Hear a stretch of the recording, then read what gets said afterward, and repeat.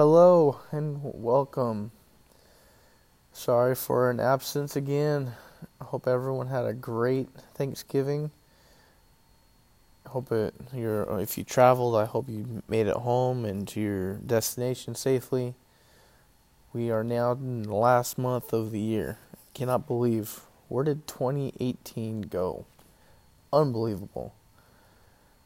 This year has gone by so quick. We had a great Thanksgiving ourselves. We traveled, went and saw some family. We had a white Thanksgiving. It was really, really neat. Traveled to Utah to go see my wife's grandparents, and it was a wonderful trip. It was cold. I'm glad to be home, but it was a great trip. We're now entering into my favorite time of the year. I love all the Thanksgiving and Christmas. I love what it's all about. So we are going to continue talking about the gospel. Last episode we talked about the organization of the priesthood. We kind of finished talking about what the priesthood is, and now we're going to go into covenants. We're going to be talking about a covenant people, the Lord's covenant people.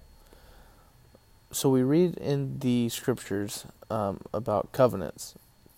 And these covenants have been around from the beginning.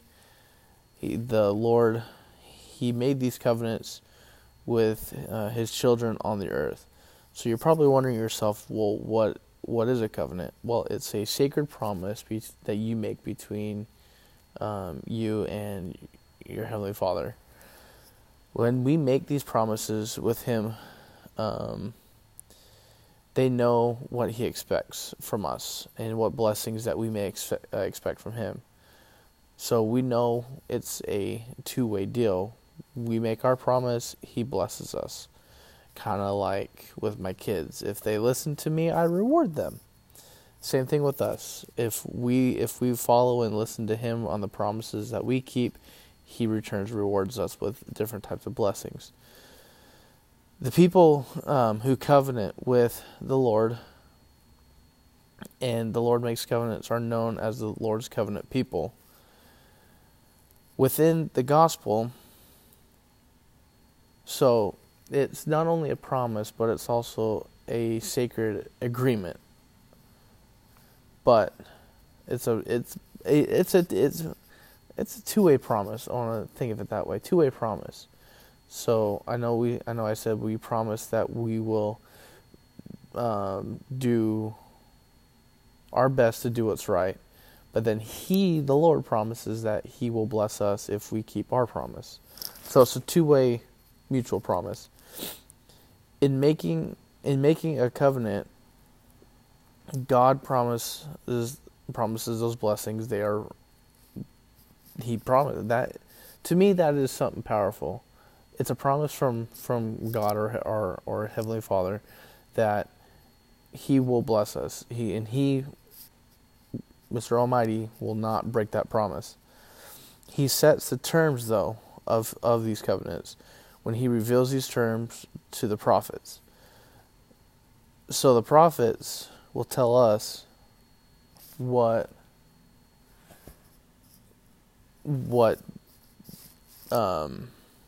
are the terms of the covenants that we're making through Revelation. If we choose to obey the terms of the covenants, we receive these promised blessings. If we choose not to obey, He doesn't reward us. He withholds the blessings, and in some instances, a penalty is also given. For example, when someone joins the church, we make several covenants with God. We covenant with the Savior at baptism to take upon ourselves His name, and He promises that as many as repent and are baptized in His name, which is Jesus Christ, and endure to the end, the same shall be saved. We covenant with the Lord as we partake of the sacrament. So we're only baptized once, but when we go to church every single week, we partake of the sacrament, the bread and the water, and it's like being baptized all over again. We are promised that the Holy Spirit will be with us.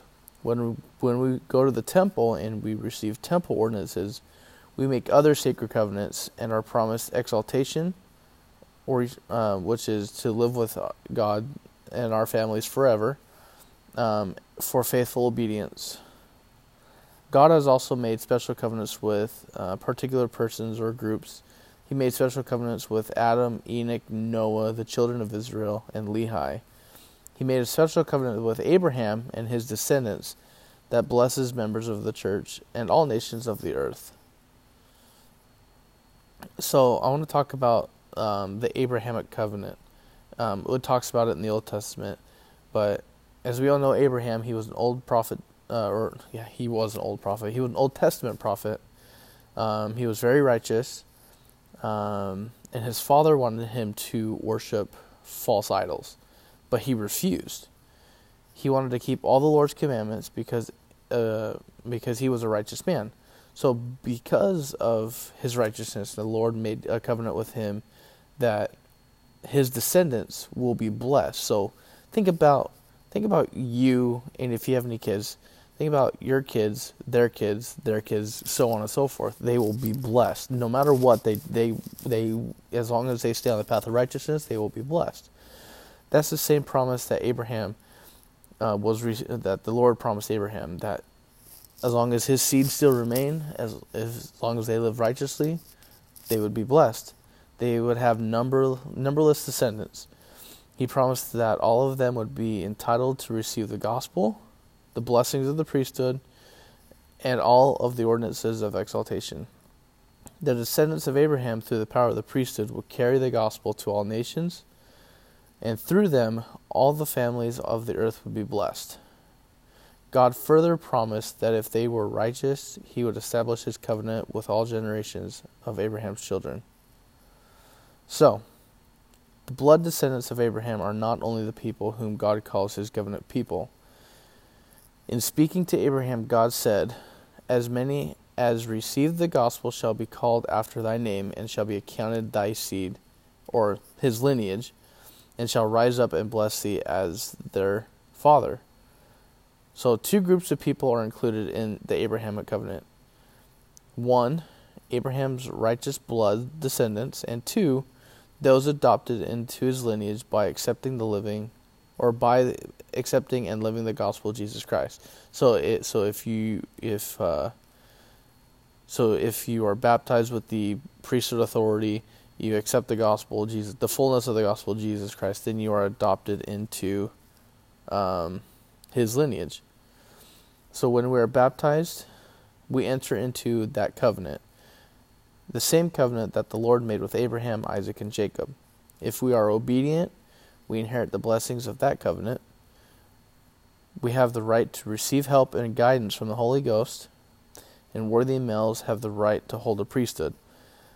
Families can receive the blessings of the priesthood. We can gain eternal life in the celestial kingdom. There are no greater blessings than these, and I completely agree. Having the priesthood in my home is one of the greatest blessings. As I talked about previously, having that, given that opportunity that I gave my dad that blessing was amazing. Having the Holy Ghost in my life, it's helped me stay on the path of righteousness. It's gotten me out of sticky situations. He has led me to a new state where I never thought I would live. I never thought I would live in Texas. But I don't know if I've shared this story with you, but because of the Holy Ghost, I am here. So as long with the blessings we receive as the Lord's covenant people, we have great responsibilities. The Lord promised Abraham that through his descendants the gospel would be taken to all the earth. Fulfilling this responsibility through the full-time missionary program of the church is taking place, and the missionary work done by members. So not only are missionaries going out to everyone to teach and to talk to those around, we also have the responsibility of talking to those around us. This opportunity to preach the gospel to all the world belongs only to his covenant people. But everyone has the opportunity to hear the fullness of the gospel, the restored gospel. So as the Lord's covenant people, we should keep his commandments and promise to obey him. The Lord said, I, the Lord, am bound when you do what I say, but when you do not what I say, ye have no promise. If we reject our covenant after accepting the gospel, the covenant becomes void, and we will stand condemned before God. He said, refrain from sin, lest sore judgment fall upon your heads. For of him unto whom much is given, much is required, and he who sins against the greater light shall receive the greater condemnation. So I want to talk about the new and everlasting covenant. The fullness of the gospel is called the new and everlasting covenant. It includes the covenants made at baptism, during the sacrament, in the temple, and at any other time. The Lord has called it everlasting because it is ordained by an everlasting God, and because of the covenant we will never be changed. He gave this same covenant to Adam, Enoch, Noah, and Abraham, and other prophets. In this sense, it is not new, but the Lord calls it new, because each time the gospel is restored after being taken from the earth, it is new to the people who receive it. So, let's see, let me go back here.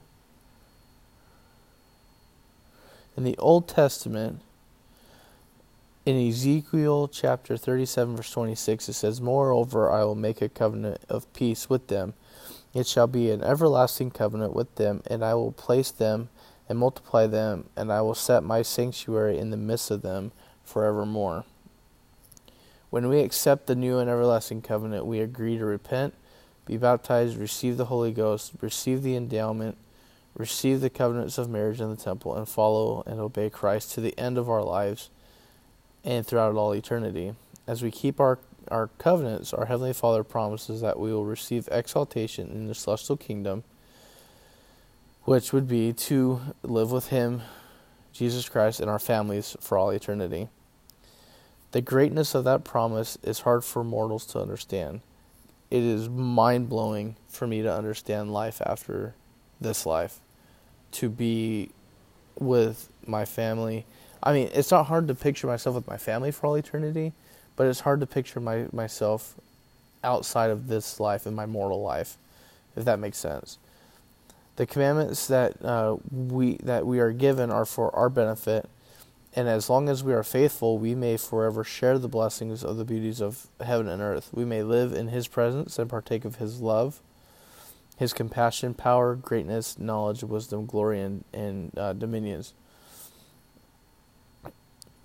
Being part in making these promises is a big sacred responsibility. I can't think of any other person. I mean, I make promises all the time, but making them is different. Making promises with the Savior versus making promises to, say, my 5-year-old.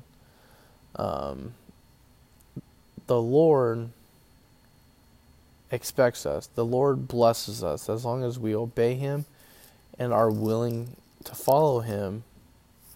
We are eternally blessed. I want to talk about the experience with the Holy Ghost, having the Holy Ghost in my life. If I haven't shared this, then this is new. If not, then it's just repetitive, and I'm just I just like the story. So about 5 years ago, 5 years ago,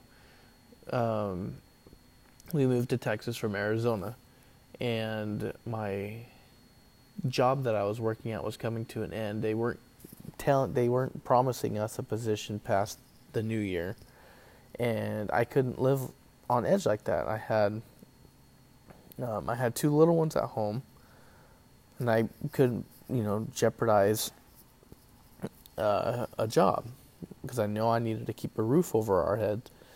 And so I was applying and Washington State. I was applying in Arizona, Utah, everywhere where I had family. I put in job applications. Heard back from no one. Then my father-in-law moved out to Texas, or he got a job in May, and I had a feeling to start applying in Texas because we had family in the Austin area. And so I never thought about ever coming to Texas. It just never crossed my mind. But I got a job. As soon as I started putting applications in Texas, I got a job offer in Phoenix. But I wasn't working in Phoenix. I would be climbing 200-foot cell towers throughout the country. But the headquarters was in Phoenix. I would be gone 3 weeks at a time. 1 week home, 3 weeks gone, 1 week home, and I just couldn't do that rotation. And as soon as they called me and offered me a job, I told them I would think about it. I got a phone call from a company in Austin. They offered me a position. I thought, I told them I would think about it. Denied the other one, and I called my wife to talk to her about the possibility of moving to Texas. At this time, her family had completely moved to Texas. They were gone, and I think this was like July, August. So they moved out in July of 2013, and I accepted the job, I think, in August, September-ish of 2013. And I had this funny feeling. I was scared because it's a new place. It's different. And as soon as I called my wife, something told me it would be okay. I called her and told her I was nervous. I was scared. Didn't know what to think. And then told her that I needed to keep looking in Arizona. Hung up the phone. Literally 3 seconds go by, or a couple minutes go by. Call her again, and she said, we need to move to Texas. And I said, it's funny, I was calling to tell you the same thing. We need to move to Texas. And the Holy Ghost was telling me that it's okay, everything will be okay, and that we needed to move to Texas. And so here we are. And I have been gratefully blessed to be here. I have met so many great people, and all of these people, or everyone that I know here in Texas, have been a big blessing in my life. And they may not know it, but they have blessed me forever. And I'm eternally grateful for their friendship.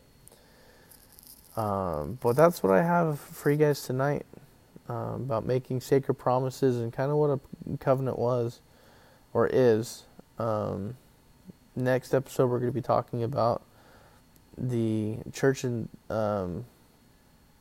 in former times when Christ was alive, and then we're going to talk about the church today. But thank you guys for listening in, chiming in. Feedback's always awesome. Hit me up. Always look for those questions or comments. But yeah, we'll talk to you guys next time.